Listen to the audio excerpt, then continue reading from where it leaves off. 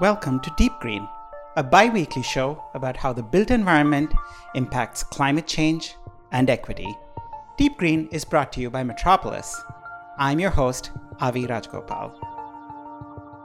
Buildings are some of the biggest things we make as human beings. So if you want to know how we can do better for the environment and for all life on this planet, you have to understand buildings, cities, and all the things that go into them.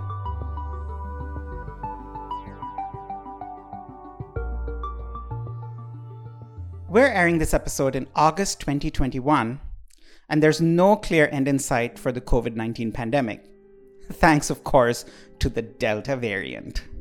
The Centers for Disease Control in the US has had to change its advisory a few times this year. Its most current advice: if you're in an area with high infection rates, wear a mask everywhere, whether you're vaccinated or not. But if your area hasn't been affected much by the Delta variant, you should still be wearing a mask indoors, whether you're vaccinated or not. So really, we all know now it's all about air. And because it's all about air, it also matters whether you're indoors or outside. So that's today's episode. What do we do now for clean air? We have two segments for you today. Segment 1, HVAC. So we all intuitively know that indoor air is more risky, generally speaking, than outdoor air for the coronavirus. And this is because of the way we build commercial buildings now in the United States. That is the way we build offices, hotels, hospitals, restaurants, malls, movie theaters. In all those spaces, the air inside invariably goes through an HVAC system, or HVAC system, you'll hear said both ways. So it's basically recirculated air that isn't immediately exchanged with the air outside. Now, the system was built this way for a reason, obviously. It was built to recirculate heating or cooling so that you don't have to run up your electricity bill heating and cooling air over and over again. But of course, it also recirculates germs.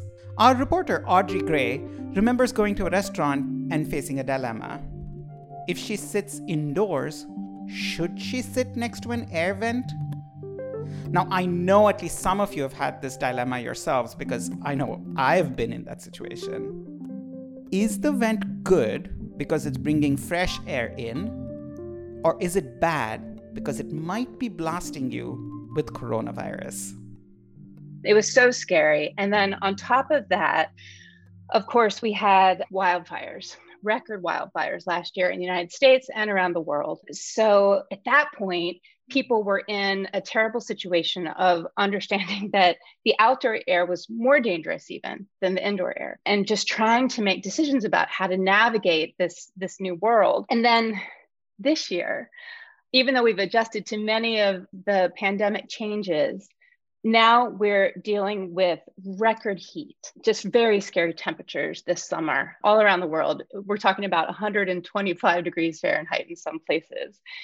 So never has a discussion about indoor air quality been more important. And I'm very grateful to be joined right now by two engineers to talk about how thoughtful design can help cool things off, keep us safe, especially now. I can't imagine what this last year has been like for you two.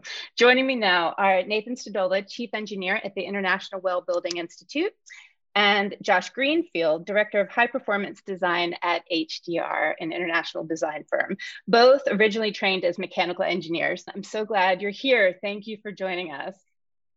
Thanks, Audrey. Thank you.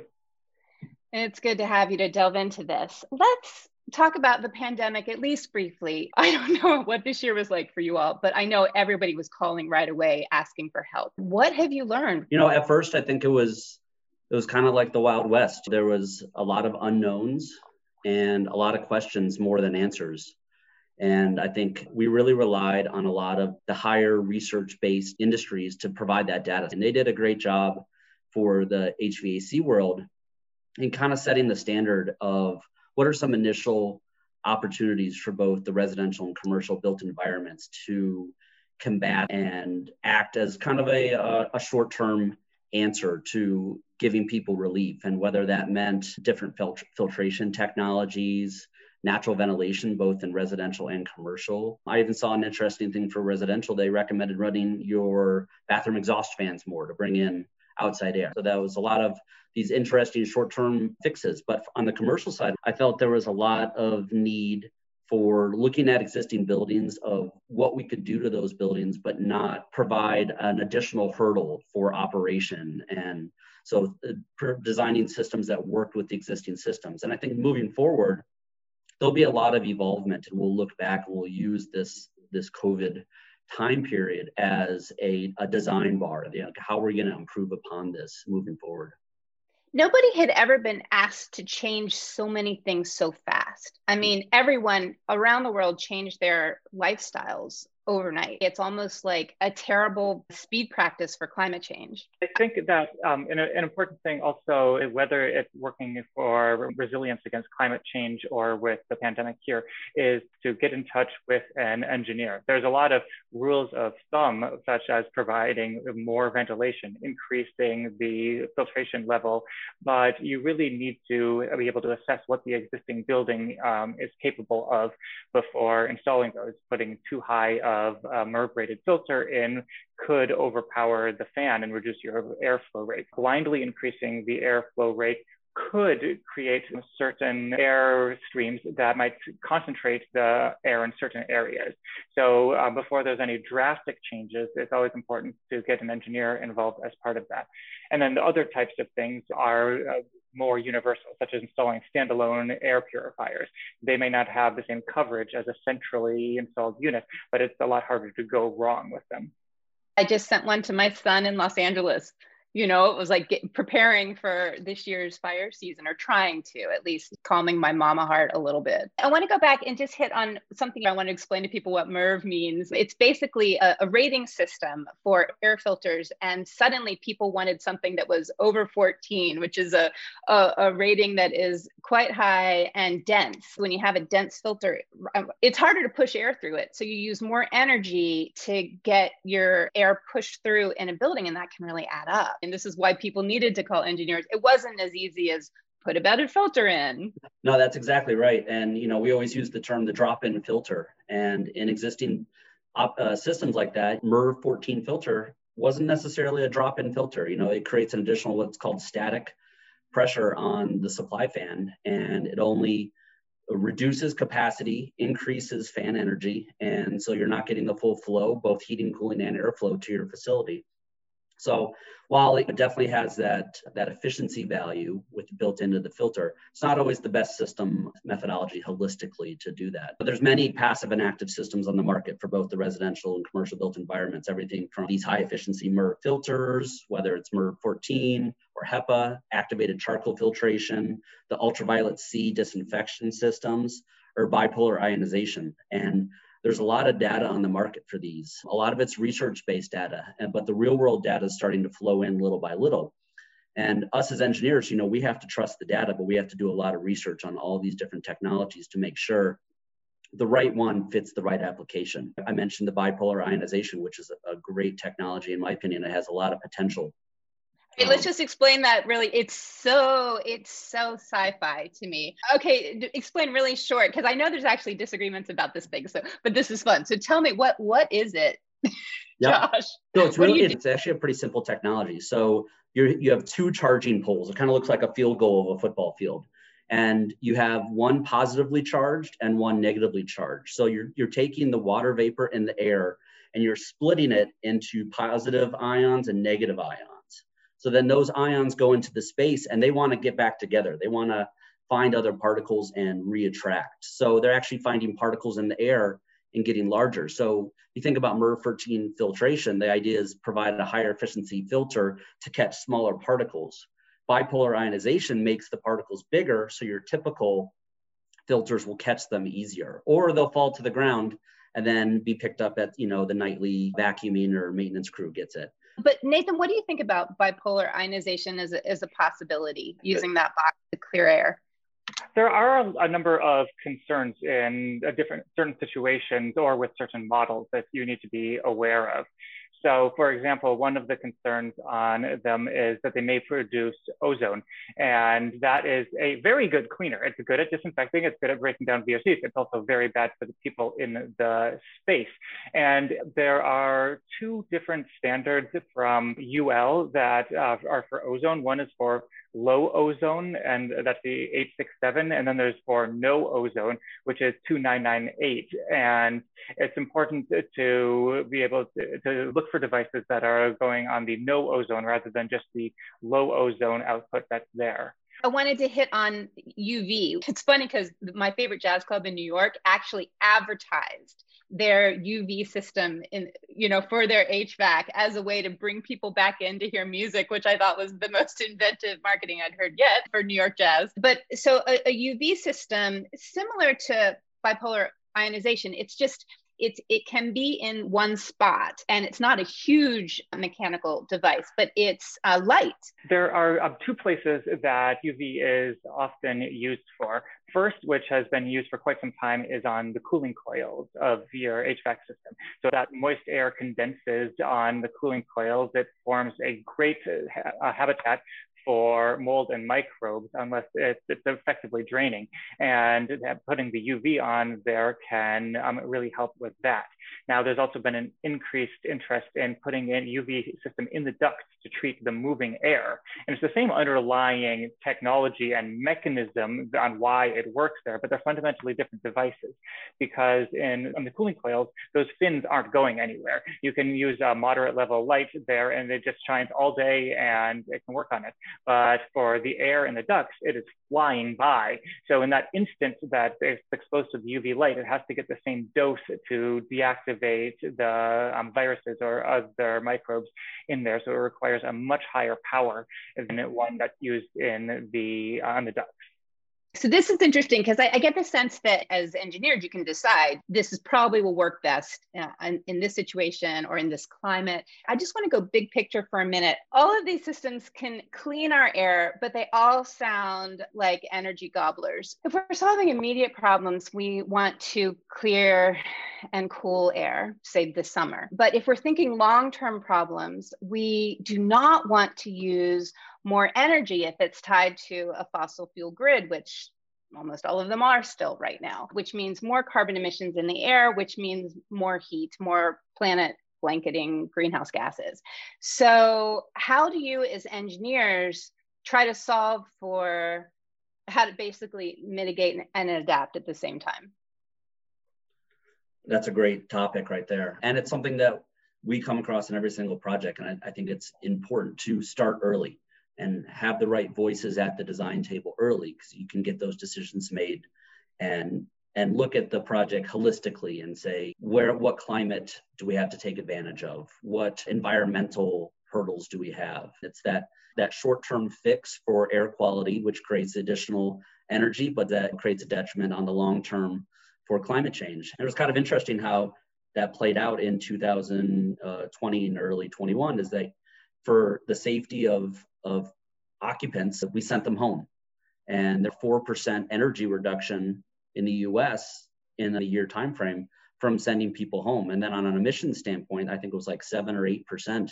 You saw those photos of Los Angeles and the before and after of the smog and the emissions photos. And that's not a long-term, sending people home is not the long-term fix. So I think we need to look at that phenomenon and say, how can we build on that? And from a design standard, we have to look at more high performance systems. And one of the things is waste streams, looking at when you're designing a building and you have all these different waste streams coming out of the building, whether it's exhaust air, relief air, water coming from the building, wastewater coming from the building that has embodied energy within it. We need to look at more opportunities to recover that.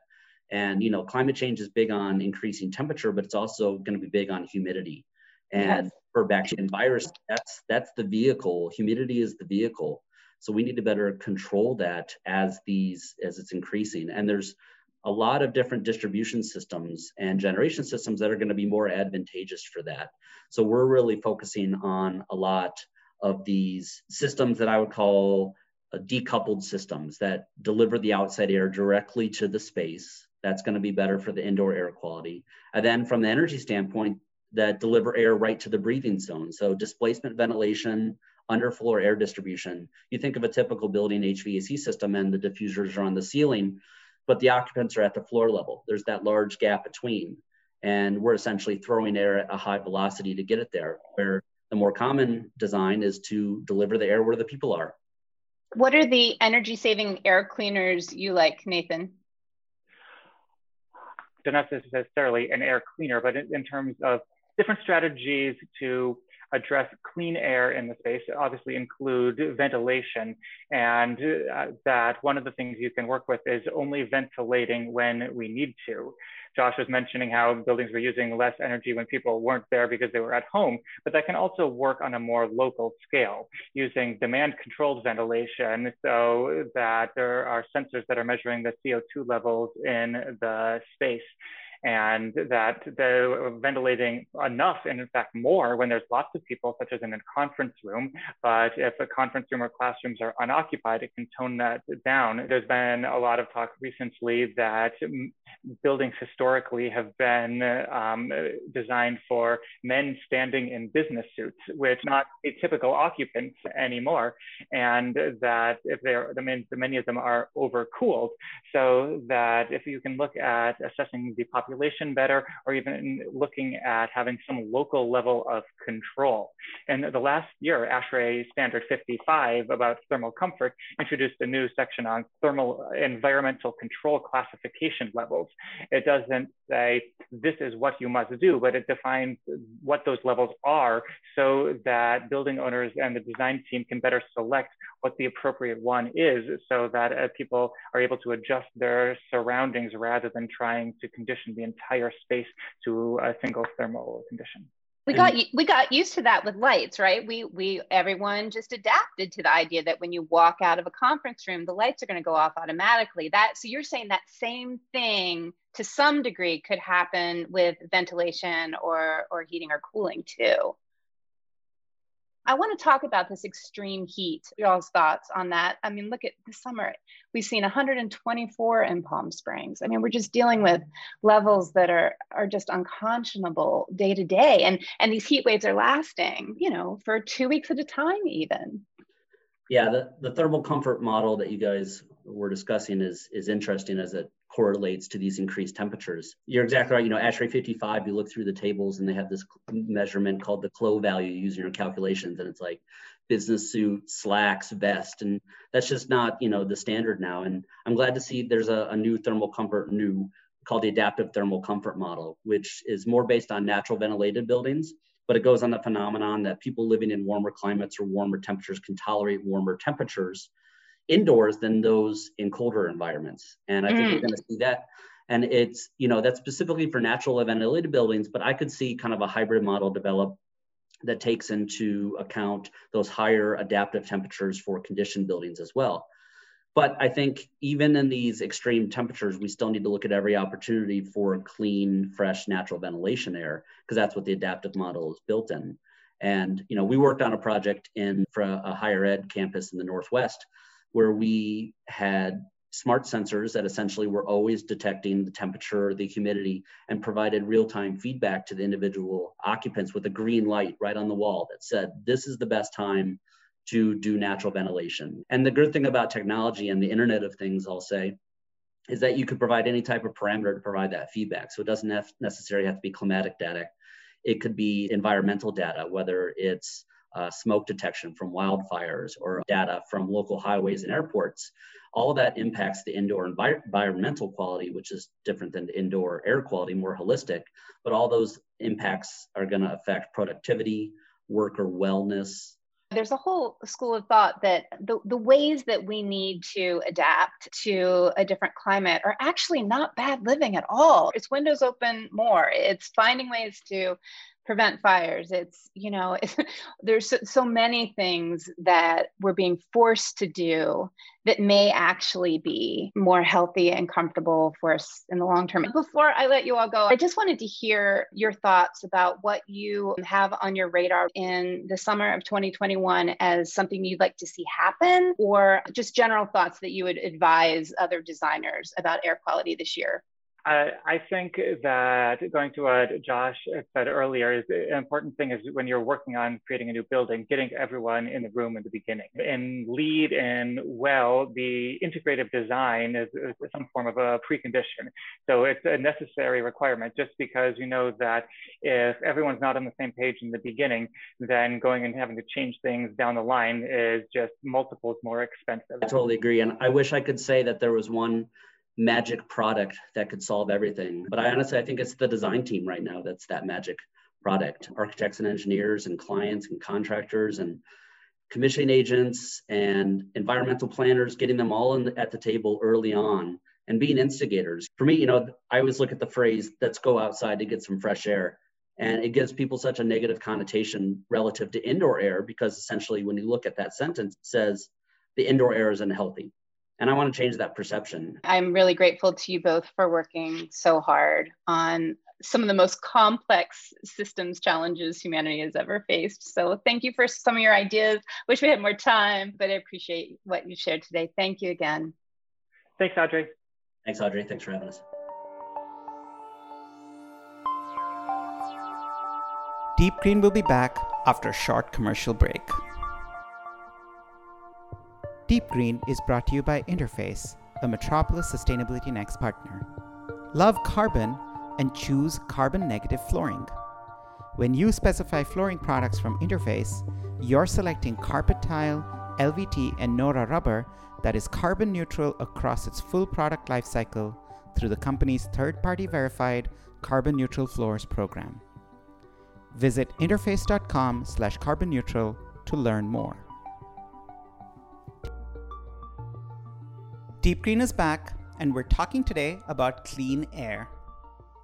Now, you just heard a lot about solutions that are based on engineering or new technologies. And as Audrey said, those kinds of things invariably require energy to run. And often they're just a band-aid fix. So what's the long-term fix here? Should we be turning to nature? Should we be thinking about bigger changes, fundamentally shifting the way we design buildings?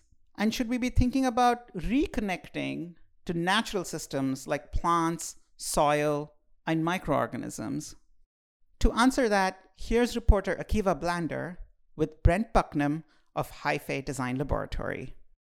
Hello, everyone. Akiva Blander of Metropolis Magazine, and I have here with me Brent Bucknam of the Bay Area-based studio Hi-Fi Design Laboratory. We're going to be talking a bit about all of the attention in the last year or so directed toward air quality. First, maybe we could get started, Brent, if you could just talk a little bit about Hi-Fi, which you founded, and sort of what their approach has been to some of the emerging crises of the last year and change. I founded Hi-Fi Design Laboratory roughly 10 or 12 years ago. And we started Hi-Fi Design Laboratory as an interdisciplinary firm that was really trying to bridge the gap between more innovative environmental science and research and the built environment and practice. It came from a background of doing a lot of engineering and ecology work and saw a gap of architects and engineers and urban planners tackling a lot of sustainability issues and climate change issues, but not really linking that back to human and environmental health. And so the concept of Hi-Fi was obviously drawn from a double entendre of the Hi-Fi hip hop movement, which is a good cultural influence for us, and then obviously Hi-Fi as mycelium fungus. And for us, it was sort of a metaphor of how Hi-Fi are an interconnecting force between a lot of elements in nature, and this sort of networking component. They often call Hi-Fi the internet of the forest, in the sense that it shares information between plants, soil, trees, microbes. So for us, it was how do we start to do that and fulfill that role in the urban built environment. Our work has ranged over the last decade from doing like large scale museums and architectural work, designing living roofs and green walls and systems like that. And our work has transitioned, I would say, to really primarily focusing on environmental justice communities like our own in West Oakland. We started our office and I lived in West Oakland, and what we saw was a lot of ability for us to bring solutions around green infrastructure to solve the sort of air, water, and soil contaminations that were inequitably impacting my community and many other communities around the country. Since then, our work is really targeted and focused a lot around urban environmental health and solutions to mitigate that for the most impacted people. So, what was the Bay Area experience last year when two major airborne crises kind of broke out? It was really interesting when the pandemic broke out first. It was ironically, we were going into Public Health Month, and we were teed up to do a radio show and a news article publication around some really interesting work we're doing around schools' proximity to freeways and the air quality impacts on students and cardiovascular health and other brain development issues, doing some really cool research around that. And basically, it all went radio silent. And everyone sort of in the journalism world shifted over to tackling the more immediate pandemic. And for me, I saw that as an interesting challenge at the time, to be honest. We were really looking at what we see as an everyday pandemic that impacts environmental justice communities throughout the country around air quality. And we saw this, in a sense, sort of overshadowing that.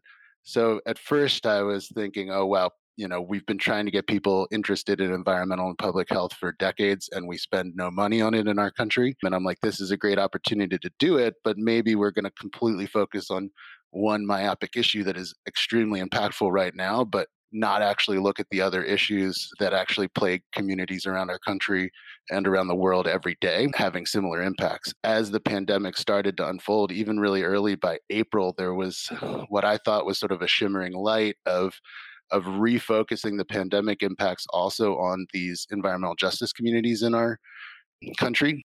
Essentially, what we saw was early data was starting to show that certain cultures and certain people in environmental justice communities were being more impacted by COVID than others. And I think that then brought out this really important interconnectedness between our environment and our health. So, what would an interconnected, holistic approach or intervention of HIFI look like in the context of these crises and given your past work in this movement? I think still most of the solutions for people, from a built environment standpoint, were to, in many ways, open windows or install HEPA filters or improve those filters. I saw with both of those solutions a lot of equity issues.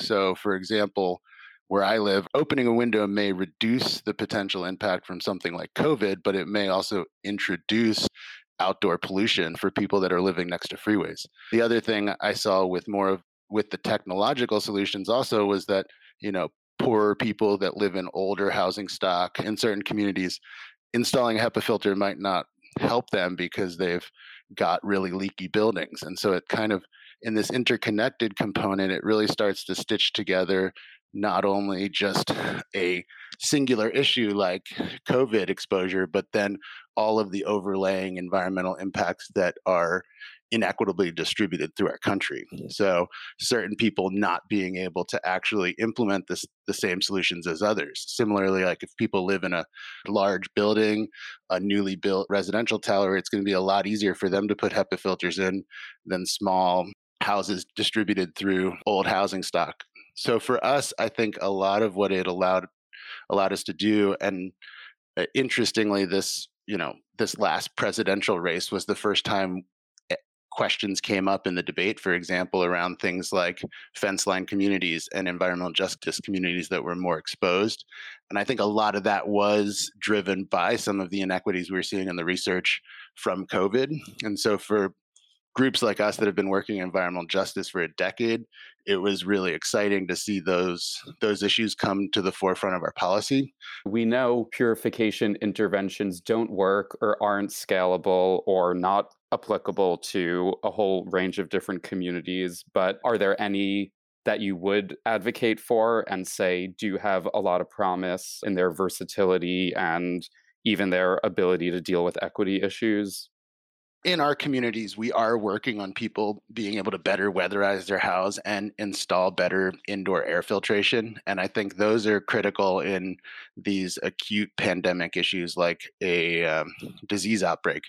But I think what we want to do is also, as we put money in both a regional and more of a national level into these issues, we also don't want to look myopically at one pandemic, but rather realize that we have a bunch of environmental pandemics with the goal of actually tackling not only indoor air pollution, what is important also is tackling outdoor air pollution so that we have more balanced and equitable communities.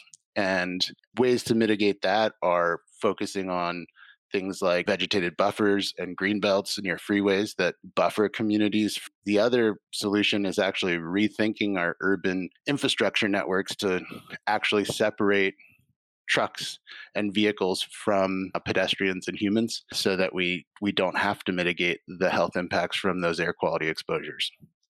Another interesting realm that we've been working on is actually what we call indoor air biofilters. We've been doing a bunch of research and installing them on a number of projects where we actually take, instead of a antiseptic approach to indoor air filtration, a more probiotic approach. And one of the interesting opportunities there is things like charcoal filters and certain HEPA filters will be great at removing some VOCs, but a lot of the other VOCs, which impact our health, are not actually captured by those. And these filters also require tons of regular maintenance, and that also comes with huge economic costs. So one of the things we've been looking at is indoor biofilters, where we're actually using microbes to both remove, metabolize air pollution like VOCs and also capture particulate matter. And the idea being that these living systems could essentially be regenerative and filtering and cleaning themselves. Can you talk a little bit more about that mechanism of action? Plants have a bunch of different mechanisms with which they help us filter air. One of those mechanisms is actually capturing particulate matter on their leaves and therefore removing it or dropping it down to the ground. Another air filtration component that we don't often consider air filtration is actually the ability of plants to cool the air. So the temperature of the air is a part of its quality. Another component that the plants, but actually more the soil, can perform is the removal of VOCs. Often people describe volatile organic compounds as that new car smell. These VOCs we're finding can have negative environmental impacts on your health, and they are generated not just from new materials in buildings, but also from things like printers and equipment in the building, as well as from ourselves. It's actually the microbes in the soil. And they are able to, in their respiratory process, break down and metabolize VOCs through their biological process. So while many people think, just putting a plant in your house is going to improve air quality, it's often not that simple. There's studies where it's showing you'd have to put hundreds of plants in your house to kind of create that equilibrium balance. But what we and some other folks have looked at, dating back to the 70s at NASA, is actually more active indoor air biofiltration, which includes pulling the air not just through the plants, but actually through a porous soil medium. And in that context, the soil is actually providing primary components of the filtration, not the plants themselves. Have you implemented this in different places? Is this technology being used in different settings right now? Ourselves and a number of other companies have built indoor air biofiltration living walls where air gets pulled through the wall and then back into the HVAC system. And in a lot of ways, they become sort of the return air makeup for a building's HVAC system, providing initial filtration before it then goes to UV and other HEPA filters. From our perspective as researchers, but also practitioners, is that a bunch more research needs to be done for them to be very effective. And that both includes us doing it in the laboratory scale, but also rolling them out into more buildings where we can actually do long-term monitoring on their continual effectiveness. So for us, it's something that we wouldn't want to promote right now, for example, to break down or kill COVID, because that hasn't been tested, but it has been tested around other VOCs and contaminants. And so for us, it's looking at this approach of sort of integrating ecology back into our lives rather than sealing it away from us. And obviously, for the last couple centuries of architectural and urban development, we've taken an antiseptic approach to public health. And the interesting problems that has brought about is it both, reduces people's ability to sort of build up antibodies and to combat it themselves, but it also starts to have these issues where we build superbugs, or we have HVAC systems that then produce Legionnalia, which can have health impacts. And a lot of that is because we don't have a healthy mix of microbes that are creating a balanced environment. Would love to hear a little bit about sort of what you have your eyes on and what the next frontier is. For us, one of the interesting things as we move towards this hopefully post-COVID pandemic era is that we will actually continue to have focus and interest in funding public and environmental health in the long term, and taking what many people are calling as more of a planetary or an interconnected health approach. We're hoping that in this post-pandemic era, there's more of a focus on how our environment impacts our health, and a turn towards more interest in environmental justice communities. To learn more, head over to metropolismag.com and read our article, After 2020, Designing for Air Quality Will Never Be the Same, written by Audrey Gray and edited by Akiva Blander. Deep Green is produced by Metropolis. I'm your host, Avi Rajagopal. The podcast is edited by Hannah Vitti. Today's stories were reported by Audrey Gray and Akiva Blander. A big thanks to today's guests and to all the folks at Sandow Design Group who support Deep Green. According to a July report from the National Low-Income Housing Coalition, rent is out of reach for most low-wage workers in every US state. A person working full-time has to earn at least $20.40 per hour to afford even a modest one-bedroom apartment or home. That's $20.40 per hour. And if you need a reminder, federal minimum wage stands now at $7.25 an hour. So is there a way to give people affordable housing while also tackling the climate crisis? That's our next episode in 2 weeks. Join us again for Deep Green, available every other Tuesday, wherever you get your podcasts.